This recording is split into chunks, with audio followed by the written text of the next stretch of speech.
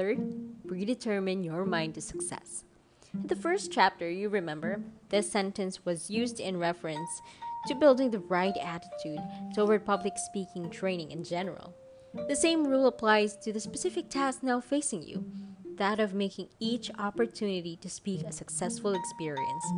There are three ways to accomplish this. First, lose yourself in your subject. After you have selected your subject, arrange it according to plan, and rehearsed it by talking it out with your friends, your preparation is not ended. You must sell yourself on the importance of your subject. You must have the attitude that has inspired all the truly great personages of history, a belief in your cause. How do you fan the fires of faith in your message? By exploring all phases of your subject, grasping its deeper meanings, and asking yourself how your talk will help the audience to be better people for having listened to you. Second, keep your attention off negative stimuli that may upset you. For instance, thinking of yourself making errors of grammar or suddenly coming to an end of your talk somewhere in the middle of it is certainly a negative projection that could cancel confidence before you started. It is especially important to keep your attention off yourself just before your turn to speak. Concentrate on what the other speakers are saying. Give them your wholehearted attention, and you will not be able to work up excessive stage fright. And lastly, give yourself a pep talk.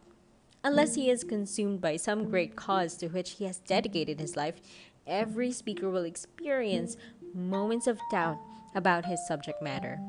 He will ask himself whether the topic is the right one for him, whether the audience will be interested in it. He will be sorely tempted to change his subject. At times like these, when negativism is most likely to tear down self-confidence completely, you should give yourself a pep talk. In clear, straightforward terms, tell yourself that your talk is the right one for you because it comes out of your experience, out of your thinking about life. Say to yourself that you are more qualified than any member of the audience to give this particular talk, and, by George, you are going to do your best to put it across. Is this old-fashioned way teaching? Maybe. But modern experimental psychologists now agree that motivation based on autosuggestion is one of the strongest incentives to rapid learning, even when stimulated. How much more powerful, then, will be the effect of a sincere pep talk based on the truth?